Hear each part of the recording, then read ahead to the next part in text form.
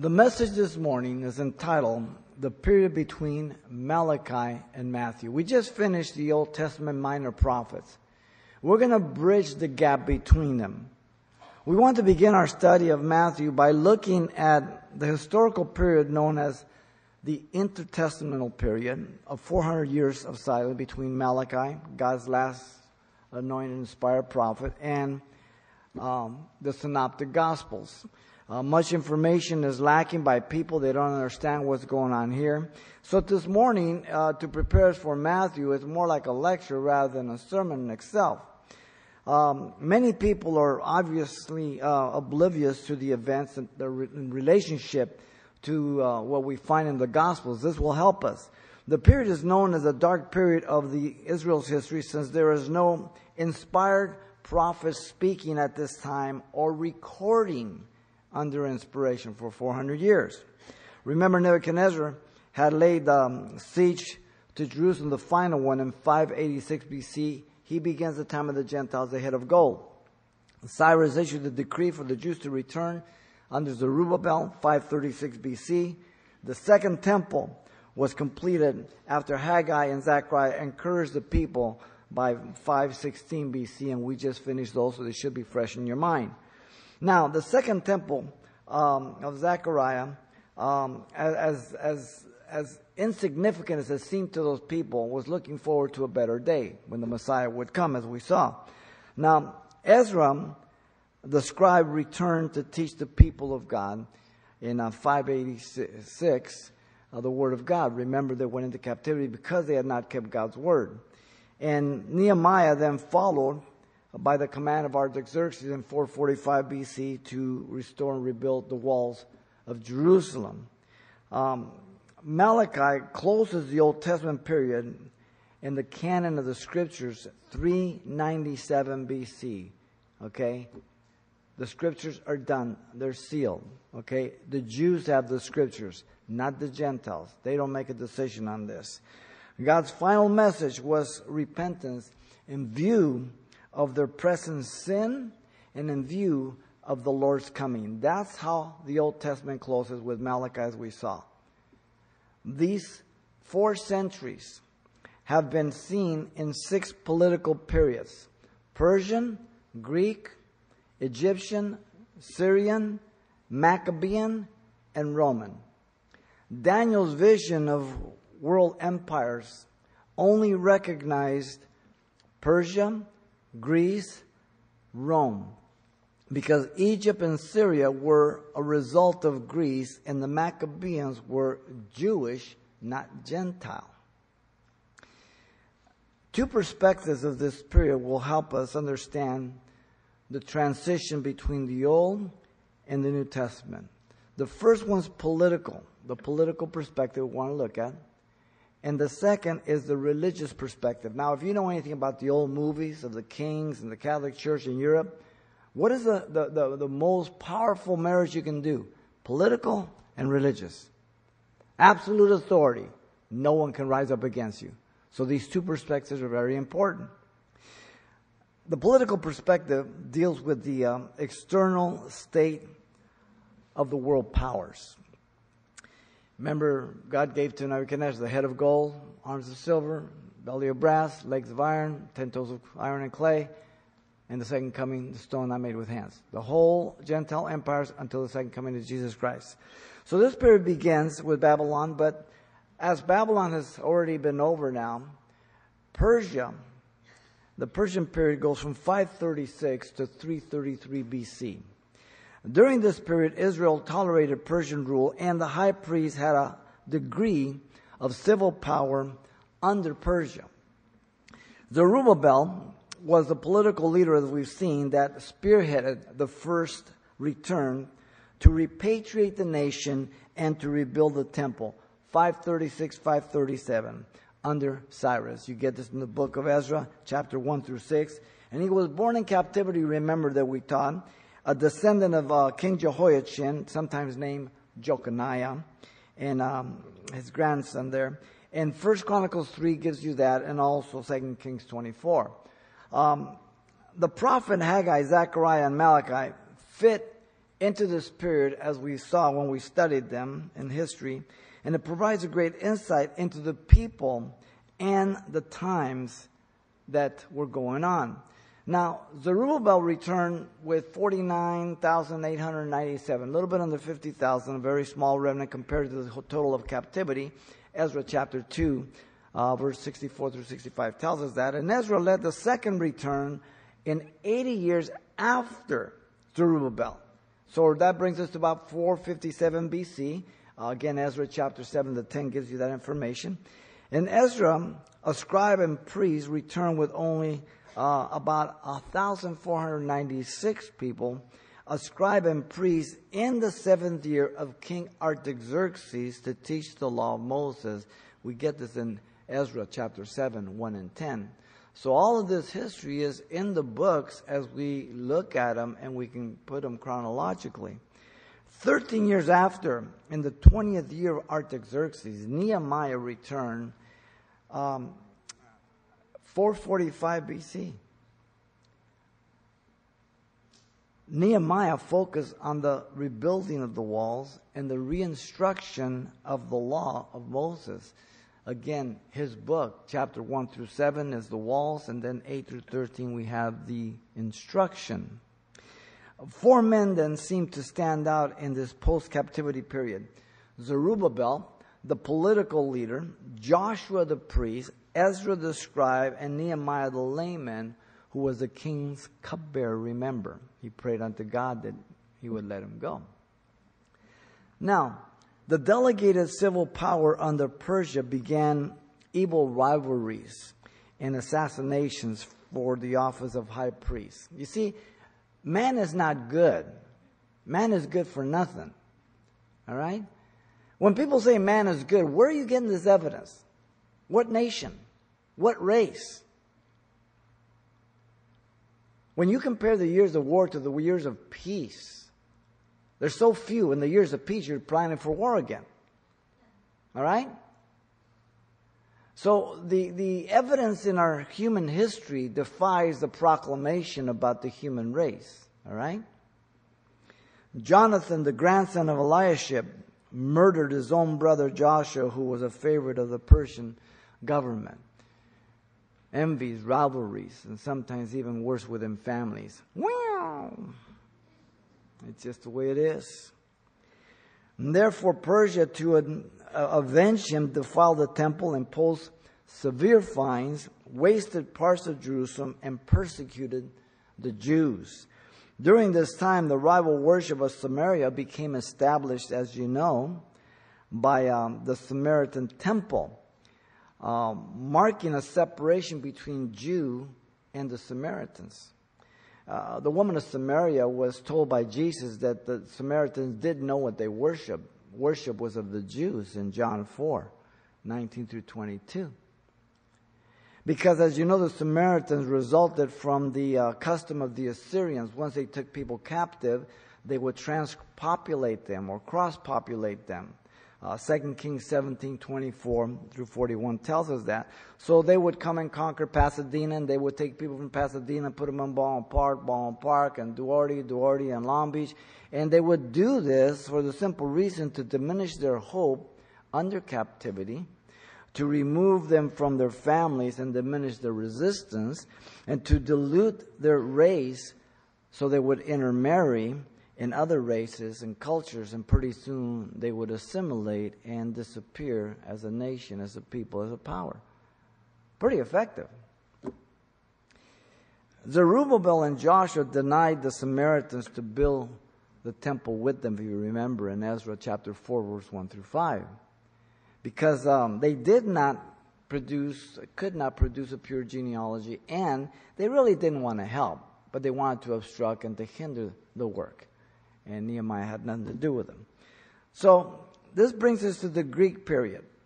The Greek period is 333 to 323 BC. Only a decade. Alexander the Great. He is the belly of brass. Okay? Alexander the Great became a leader after his father's assassination.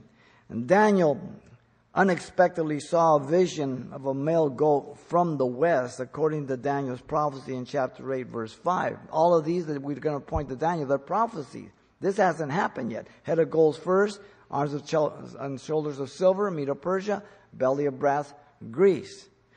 The he-goat is identified by Daniel as Alexander the Great without question in chapter 8, verse 21. Again, it's prophecy. It hasn't happened yet. The he-goat crossed the surface of the whole land and the earth without touching the ground, indicating great speed and conquest, as a leopard with 4 wings on his back also, Daniel 7:6. Again, it's prophetic of Alexander and Greece. Then the he-goat had a notable horn between his eyes, and he also is identified with a large horn as symbolic of power and strength in Daniel 8:8. The national symbol of Greece was a he-goat. Aegean Sea is the goat sea. Interesting. It all ties together. Now, Daniel saw the goat, Alexander the Great, approaching the ram with 2 horns, Medo-Persia, standing beside the river, running with furious power, according to Daniel's vision of chapter 8, verse 6. The word furious means burning anger, referring to the hatred towards Persia for invading and degrading Greece the century before. The angel Gabriel interprets the 2 horns as Medo-Persia in Daniel 8:20. It is not open to personal interpretation. He tells us who they are. So we don't have to guess at these things. Daniel saw Alexander the Great move with rage to defeat Medo-Persia, trampled to the ground despite the insurmountable odds against Xerxes. And this is also prophetic in Daniel 8:7. Alexander the Great transformed the world and politically and culturally in 1 decade. If you stop and if you examine what Obama did in 8 years, you would have said, that could never happen. Oh, he did. Alexander the Great changed the political and the culture in 10 years. He made Greek the unifying language to spread the gospel. He spared Jerusalem as the high priest went out and invoked him.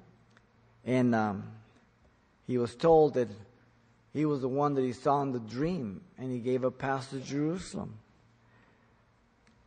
He offered sacrifice to Yahweh, and he was told of the prophecies of Daniel and that it was about him. It says, the notable horn giving full rights to a Greek city. Daniel tells us about that. It's interesting, Paul says in Galatians 4:4, when the fullness of time had come, God sent forth the Son made of a woman under the law. Fullness of time, the perfect time. One language for the whole world, empire, Greek. The roads for that gospel to be preached. Rome made roads all over the place, and it was a time of peace. When the fullness of time had come. God's always on schedule, right on time. God is working within the countries, within the empires, within the rulers. He was back then, he still is today. In spite of what you do or think, it doesn't matter. You don't affect the ultimate purposes of God. Now, though he's right on schedule and he's still working through empires and speaking to governments and manipulating, doing the thing he is, he never violates your free will. Now, your free will affects you and other people, but it doesn't affect the ultimate purposes of God. Now, if that troubles you, don't worry about it. He's in control. Okay? What you need to worry about is the decision you make regarding Jesus Christ. Because your eternity depends on your decision about Christ while you're living. So that when you die, it becomes permanent about your concern about Jesus Christ. Very, very important. Now, the Jews became sympathetic to Alexander, resulting in the Hellenistic culture and the spirit among the Jews that we will see in the New Testament. In just 12 short years, Alexander conquered the world. Europe, Asia, and Africa. Alexander, the commander of the army, was 21 years old. When he was 33, He sat and he wept because there were no more worlds to conquer. Wow. He died at 32, 33 years old of age from pneumonia because he walked home in the rain after a drunken party in Babylon. Some powerful people do some stupid things. Powerful people, successful people aren't always the wisest. Okay? History proves that very clear. That brings us to the Egyptian period, 323 to 204 BC. This was the fourfold division of Alexander's kingdom that was prophesied again by Daniel in Daniel 8:8. In place of Alexander, four notable ones came up towards the four winds, Daniel 8:8 and 22 tells us, and he identifies them as his four generals. But they succeeded him, but not with the original authority and power. It was diluted because it was divided. Cassander took Macedonia and Greece. Lysimachus took Thrace and Bithynia, Asia Minor.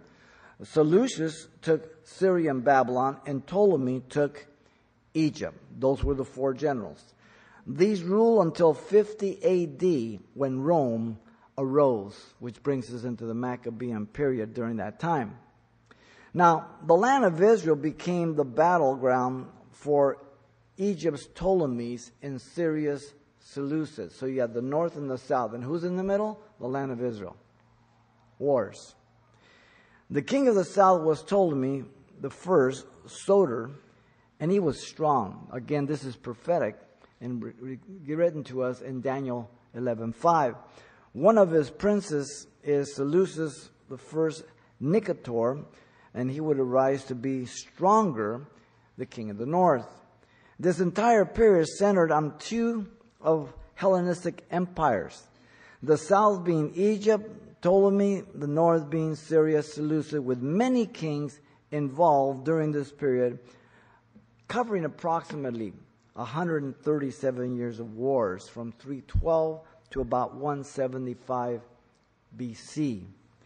The marriage of the daughter of Egypt to the king of Syria was attempted to join forces by an allegiance through this intermarriage. And as I mentioned earlier, you remember in Europe, it was a Catholic Church marriage with a political movement, okay? You solidify absolute power completely with those two. The daughter of King Ptolemy, Philadelphus,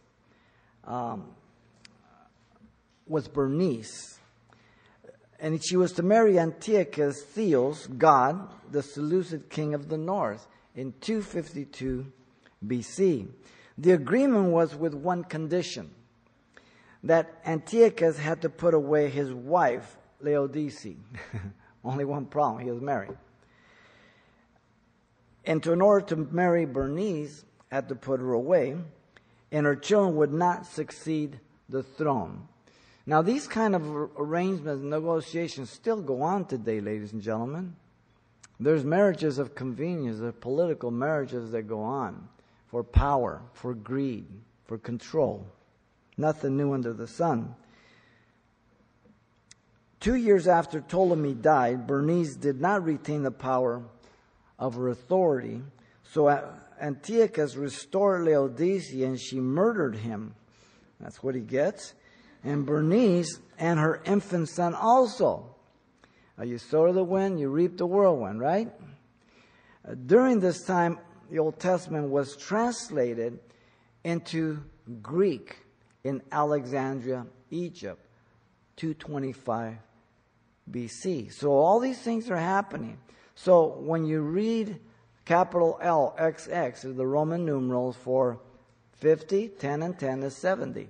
The Septuagint, the Greek translation of the Hebrew writings. All this is happening. It brings us to the period of Syria. The Syrian history is 204 to 165 BC. The land of Israel was divided into 5 provinces that you will be reading in Matthew's Gospel. Judea, Samaria, Galilee, Perea, and Trachonitis. We'll read those. Antiochus the Great was harsh towards the Jews, as history tells us. Antiochus the Great alone carried on the fight against the king of the south in 217 BC. And once again, Daniel records this for us in Daniel 11, verse 10 and 11. He came with 75,000 soldiers, 6,000 horses, 102 elephants, and Ptolemy Philopator defeated Antiochus the Great. Ptolemy lifted in pride, gave himself over to the life of luxury and pleasure. Consequently, his own people revolted against him. And this also is recorded prophetically in Daniel 11:12. 13 years later, in 203 BC, Antiochus the Great, having conquered the Parthians and others in the east, accumulated great wealth to finance another campaign against the south. In Daniel 11:13 it tells us. So if we study the scripture, there's much that God has given to us prophetically about these time periods, things that go on, that cannot be denied, and they cannot be just explained away.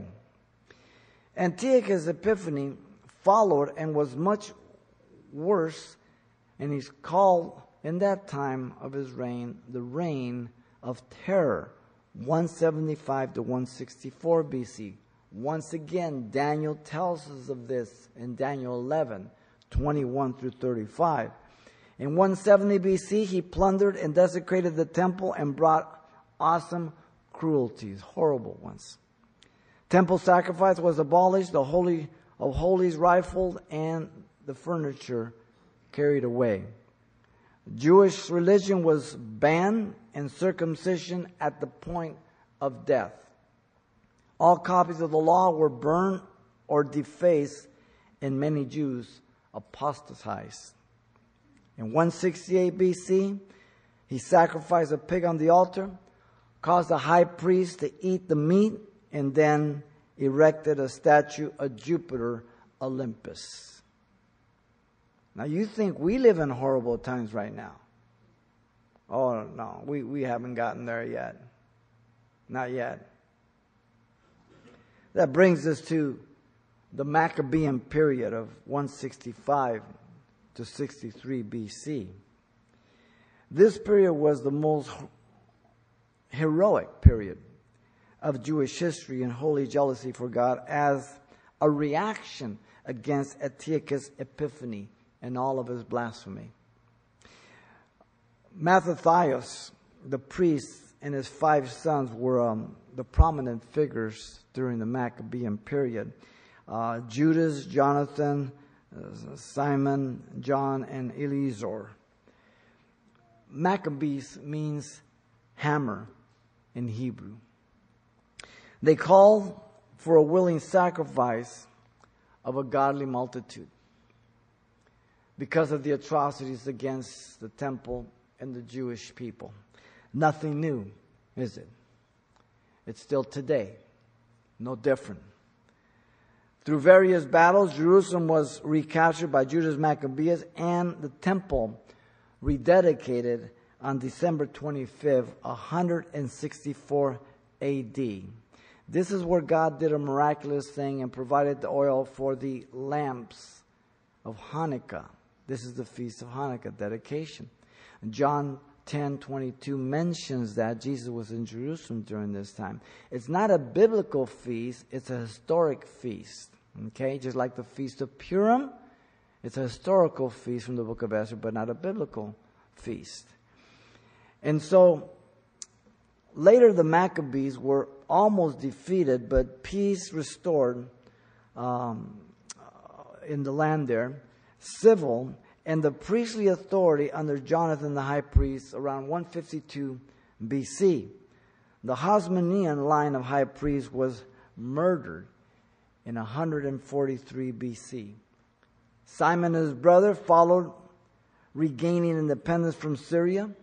John Hyrcanus succeeded then Aristobulus, ending with Herod's family in the support of Rome by 63 BC. So you see how all this corruption, envy, and jealousy, and the power of Rome or whoever's at large, and people submit and betray and succumb, and they just people just look how they can get in position. And it's all to abuse, it's all to reign, it's all to have control, it's all to just do what they want. Nothing new. That brings us to the Roman period of 63 BC onward. The Judean independence ended when the Roman general Pompey subjugated Jerusalem, and Judea became a province of the Roman Empire. Antipater the Idumean was appointed procurator of Judah, or Judea, by Julius Caesar, in 47 BC. And then Antipater appointed Herod, his son, as governor of Galilee, being 15 years old. Now, when we go through the Gospel of Matthew, we'll point out the different Herods. There are a lot of different Herods, okay? But they were all bad news. When war broke between Pompey and Caesar, it broke out. Herod fled to petition for the crown of Judea and was appointed king of the Jews about 40 BC. Now, he married the granddaughter of the Hasmonean, John Hyrcanus, of the priestly line, and appointed her brother Aristobulus high priest. Again, you have the marriages, you have the compromise, you have all this kind of stuff that goes on. But at the same time this is going on, God's on the throne. Okay, we have to understand this. God fulfills His schedule, but He doesn't force people to do good or evil. But He holds people responsible for the evil or the good they do. Is that clear? Because if God forces you or someone else to do the evil, then God's ultimately responsible for the evil. The Bible doesn't teach that. All right? Now, Herod was an Idumean, a descendant of Esau, brother of Jacob, a type of the flesh, murdering anyone he felt threatened by, and was an enemy of God's people. They had a saying about Herod that it was much safer to be Herod's pig than Herod's son, because the two words are similar in sounding. He slew 3 of his wife's brothers, Antigonus, Aristobulus, and Hyrcanus. Then he murdered his wife Marianne, his mother-in-law, and his own sons Aristobulus and Alexander. He massacred the infants from 2 years on down, as you know, when the Magi came and said, "Where's the King of the Jews?" in Matthew 2:16. He murdered them. He was a crazy man. Power. Now, in Europe, Europe is gone. In Europe, both, especially Finland, about there not being, people, babies with Down syndrome and this and that. You know why? Because they do tests and they abort them. They kill them before they're born. That's what they do. All the statistics, even here in America, in Los Angeles, crime has gone down. No, it hasn't. You've decriminalized the law. You've made it not a crime. Do you know that there can virtually be a rape of a woman, and if it's not considered in the area of violence, it's not a crime today, thanks to Jerry Brown? So, figures don't lie, but liars sure can't figure. Okay? It's interesting.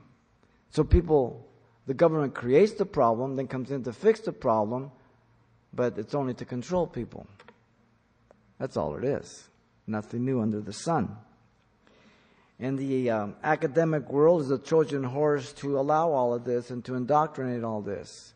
The Trojan horse to America is the universities and public school education, ladies and gentlemen. There is no education. There's indoctrination. That's all that goes on.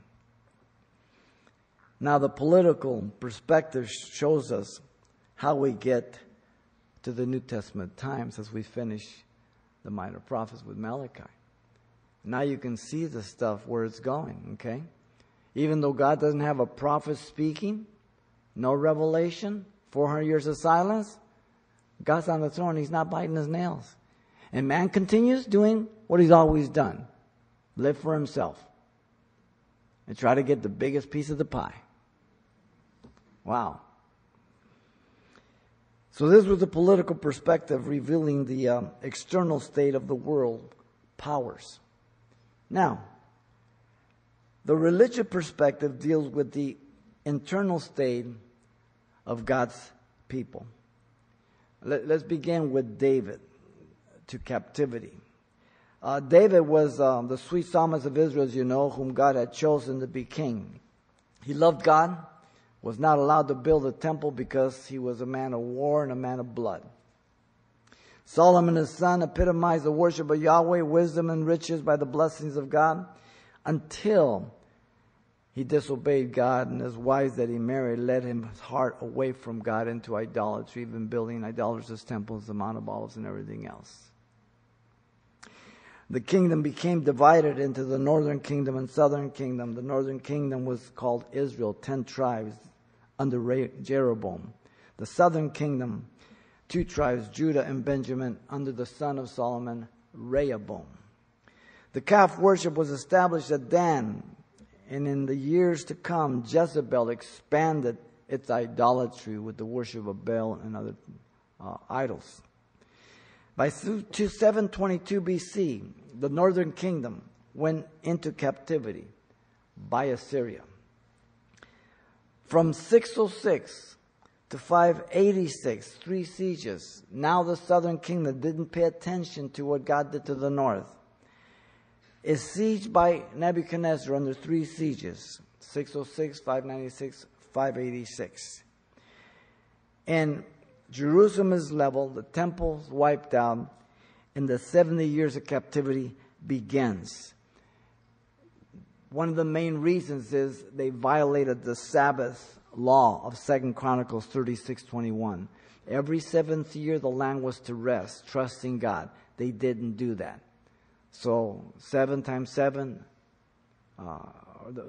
if you add up the whole Sabbaths, it comes up to 70 years. So God would punish them for disobeying God's word, not trusting Him completely. Plus all the other sinful lifestyle they had. Now remember, during this time you have Ezekiel, who is in Babylon. He's the prophet. He's telling the people to marry, build houses, kick back. You're there for 70 years. While he's there in Babylon, you have Jeremiah over in Jerusalem, and he's saying, listen, don't even fight Babylon, just give up. And they're accusing Jeremiah of being a traitor. They throw him in jail. And he's writing to Ezekiel and the people, hey, just get married. Ezekiel's saying that. And the false prophets are coming against Jeremiah. Ezekiel's preaching for them to stay. The false prophets are saying, shut Jeremiah's mouth. Listen, the majority is always wrong. They deviate from God's word. All right? It's the way it is. And now remember that Ezekiel was of the priestly line. He never got to officiate the priesthood. But God did give him a virtual reality tour through the temple. He became a prophet of God. And as Ezekiel was out with the people, who was in the palace? Daniel. God always has his people, ladies and gentlemen. God's not up there biting his nails saying, Gabe, what should I do? I'm kind of stumped here. God's in control without controlling people. Something we don't understand. Daniel was given great favor by God. He went all the way to the Medo-Persian Empire. That's God's man.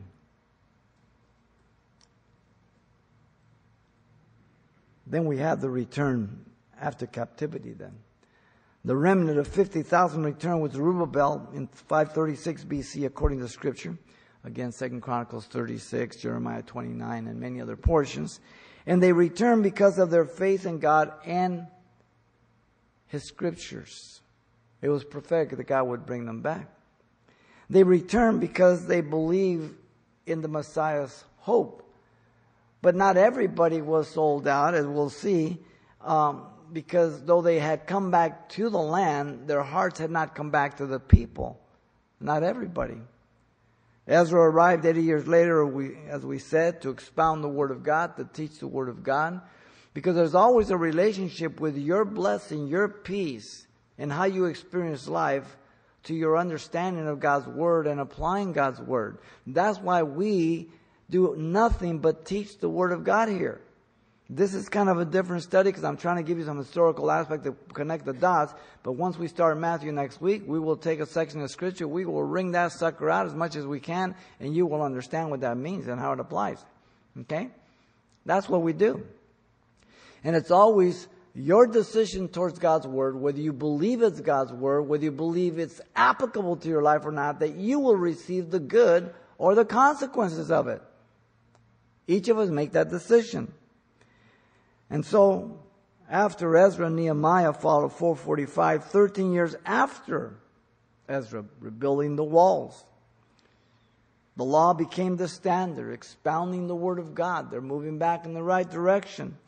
The prophets Haggai, Zechariah, and Malachi prophesied during the post-captivity, as we've seen, denouncing sin, complacency, and not returning to the Lord. They had come back to the land, but not the Lord. Sometimes people backslide.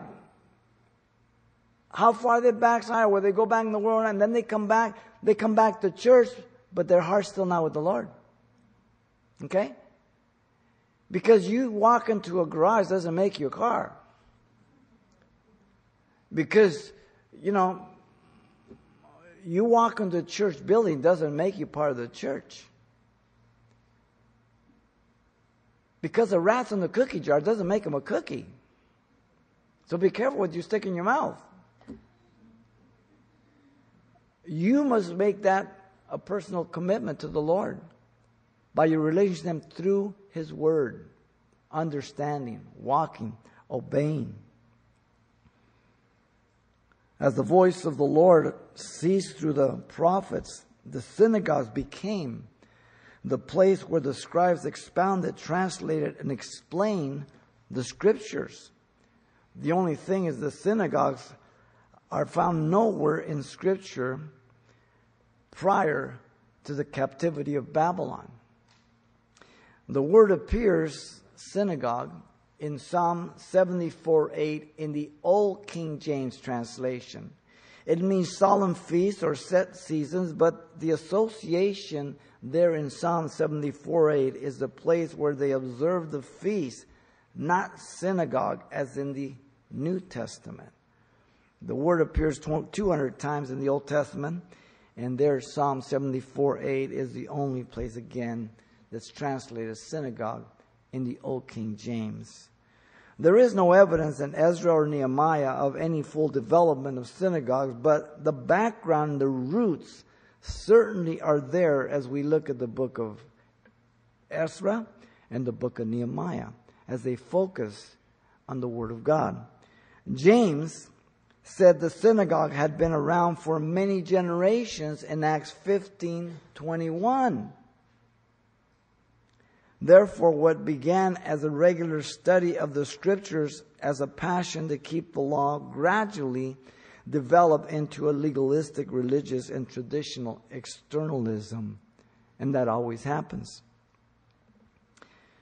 The law became interpreted and supplemented by oral law, which was to protect the law, but instead became the law itself.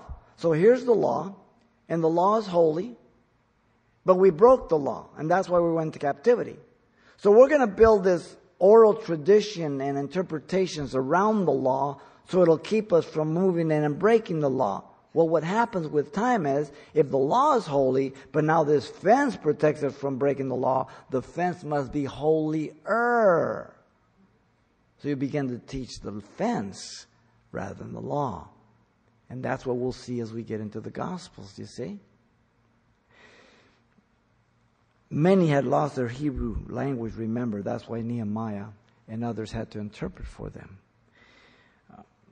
The Mishnah was the oral law, originated in what is called Mishnashim, commentaries on the Old Testament law.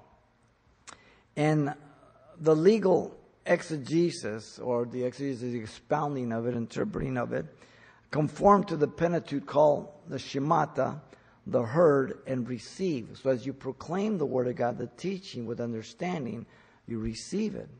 to apply it. The Haggadah was the moral, practical, and fanciful explanation of all scriptures. About the end of the 2nd century, it was committed to writing by Rabbi Jehuda into the Talmud. The Talmud contained two things: the Mishnah, the oral law under 6 main subjects: agriculture, festivals, women, civil and criminal, sacred, and purification. So God makes it simple. Man comes along and makes it complicated. God gives you 2 chapters for creation. If man had to write it, it would be 200 volumes. That's the way we are. Okay? The way you know you're a PhD, a scholar, you write a book that no one understands. That's how you know you've arrived. The Gemara means that which is learned, commentaries on the Mishnah. So you have all these things being added. There was the Babylonian Gemara from the time of exile and the longer 66 printed volumes. There was the Jerusalem Gemara from 200 to 400 AD, the shorter 12 printed volumes. You can better understand when Jesus said, "You have heard that it has been said, but I say to you," on the Sermon on the Mount.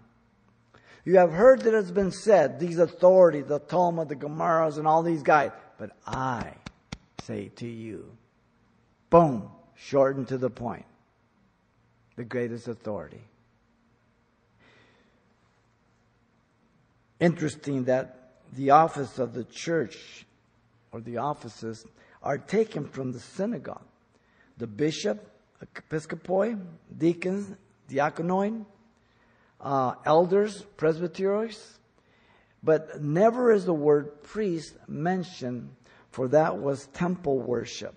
In the synagogue, it was for instruction, not for sacrifice.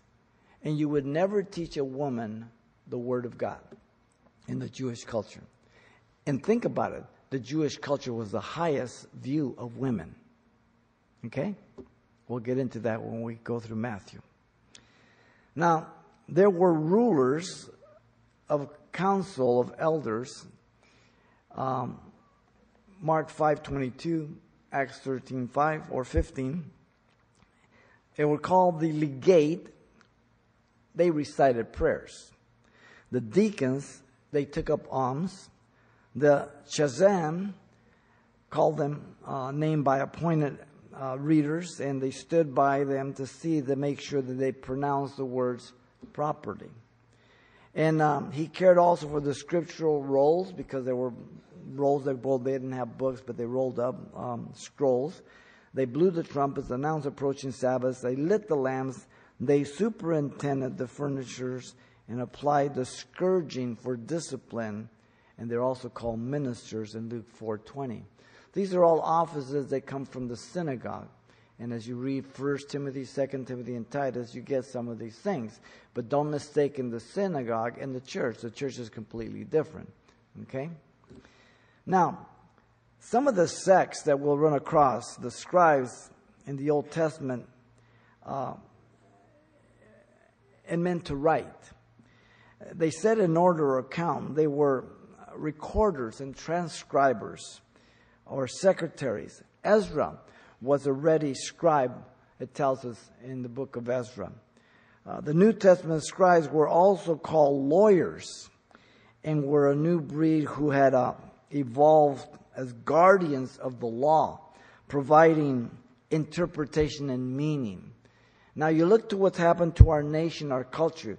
You've got a new breed of interpreters for law and morality, turning it upside down. A new vocabulary that redefined it. You don't lie anymore, you misspeak. Oh, okay. You're not fat, but you're just challenged width-wise. You're not short, you're vertically challenged. You know, all these little funky little names that And these people just think they're so wise. They're corrupt. That's what they are.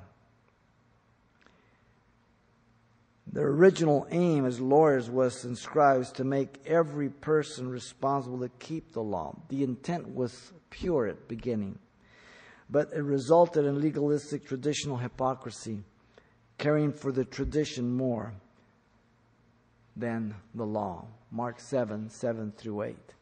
And that's usually the way things happen. Jesus pronounces the woes upon the Pharisees and the scribes in Matthew 23.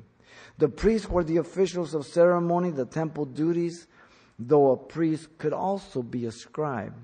David had divided the priesthood, remember, into 24 courses in 1 Chronicles 24. Zacharias, the father of John the Baptist, was doing his duty in Luke 1:5 when Gabriel announced him that his prayers had been heard and that his wife Elizabeth, who was barren, was going to bear a child. They were to name him John, who was a cousin of Jesus, 6 months older than him. He would be the forerunner of Jesus Christ, the voice in the wilderness. So while all this stuff is going on, God's at work. His schedule is going on. And people are still people. The Pharisees were the ecclesiastical religionists and ritualists of the day. The word means separated ones. They were rooted in Ezra, but now it was self-righteousness. There's this legitimate sanctification, setting yourself apart as you come out of the world. But not because you're self-righteous. If you separate yourself because you think you're better, that's different. Listen, the boat belongs in the water. It's when the water gets in the boat gets in trouble. Okay? Very, very important. And so they were spiritual successors of the Chassidims, the pious ones who 30 to 40 years earlier had bonded together to preserve the Jewish faith against Antiochus Epiphanes. Again, it began good, but within time things get tweaked. The Sadducees then were the aristocracy. Jesus mentions them, and they were motivated by political ambition and prestige and power. They rejected the oral law, denied the resurrection, angels, and spirit. Acts 23:8 and many other passages. Now, how can you have the scribes and the Sadducees and Pharisees together in such different beliefs? They were part of the Sanhedrin. Some believed in angels, some did not. Wow. Annas and Caiaphas were both Sadducees, the high priest. Horrible. That's like a science teacher not teaching science, but the hypothesis in religion of evolution. Contradicts what he's to be teaching. Same thing with the Pharisees, Sadducees. The Herodians were a political party looking to Herod as one Jewish hope of independence. He is an Idumean, type of the flesh. The Zealots were the Jewish nationalists that vowed to fight against anyone who would try to bring power over the Jews. Simon the Canaanite was a zealot, one of the apostles of Jesus Christ in Matthew 10:4. They were opposed to taxation, and in AD 6 at Galilee they led a little rebellion. They became lawless in the land, and they were in existence till 70 AD. Now, the Sanhedrin was the Jewish Supreme Court. The origins unknown, but is believed to have arisen from the Greek period of 333 on. 71 members, 1 high priest, 24 priests, 23 scribes, and 24 elders. Operated daily between the morning and the evening and had 23-member quorum. 39 had to declare a vote of guilty for death cases. And so all these things are the things that come into the New Testament during the days of Jesus. Now there's also what's called the Apocrypha that contains 14 books in the Old Testament written during the first to the 3rd century before the birth of Jesus Christ. The authors are unknown and were added to the Septuagint, apocryphal books. Septuagint, the Greek translation of the Hebrew. So when they translated into the Greek, they added them to them. Josephus rejected them as a whole, and the Jews did also. Now, if anybody's going to accept any books during that 400 years, it would have to be the Jew. The Jew rejected it. The Catholic Church accepts it because of the Septuagint, but the Catholic Church doesn't exist till 312. So you've got a problem of math, 500 years. All right? 450 to 500 years. They're not inspired books. Not at all. When the Latin Vulgate was translated from the Greek, again, the apocryphal books carried over into the Latin Vulgate. And so the Roman Catholic Church and the Council of Trent in AD 1546 attempted to stop the Protestant movement, declared these books canonical. They are not. You have apocalyptic literature and writings. This type of literature was what they call, big old word, pseudepigraphic. That means they wrote that book and they put Jeremiah, the name of a prophet in the past, okay? The literature is characterized by judgment, the coming of God, pessimism, giving very, very little hope. By the way, we have the book of Revelation, Apocalypse, okay, which gives us great hope. If it wasn't for Jesus coming back to this earth would destroy itself. The second coming of Jesus Christ is the greatest hope for this world. The greatest hope. Matthew then opens up with the genealogy of Jesus Christ, linking him to Abraham, after the seed of David, to announce the virgin birth of Messiah, the King of the Jews, in chapter 1. So you have these dots, you connect them, and it brings us right into the New Testament. Now, even though this is not a normal sermon as I usually do, but it's necessary to connect the dots, you have enough information to know that there's men that God has spoken through His prophets.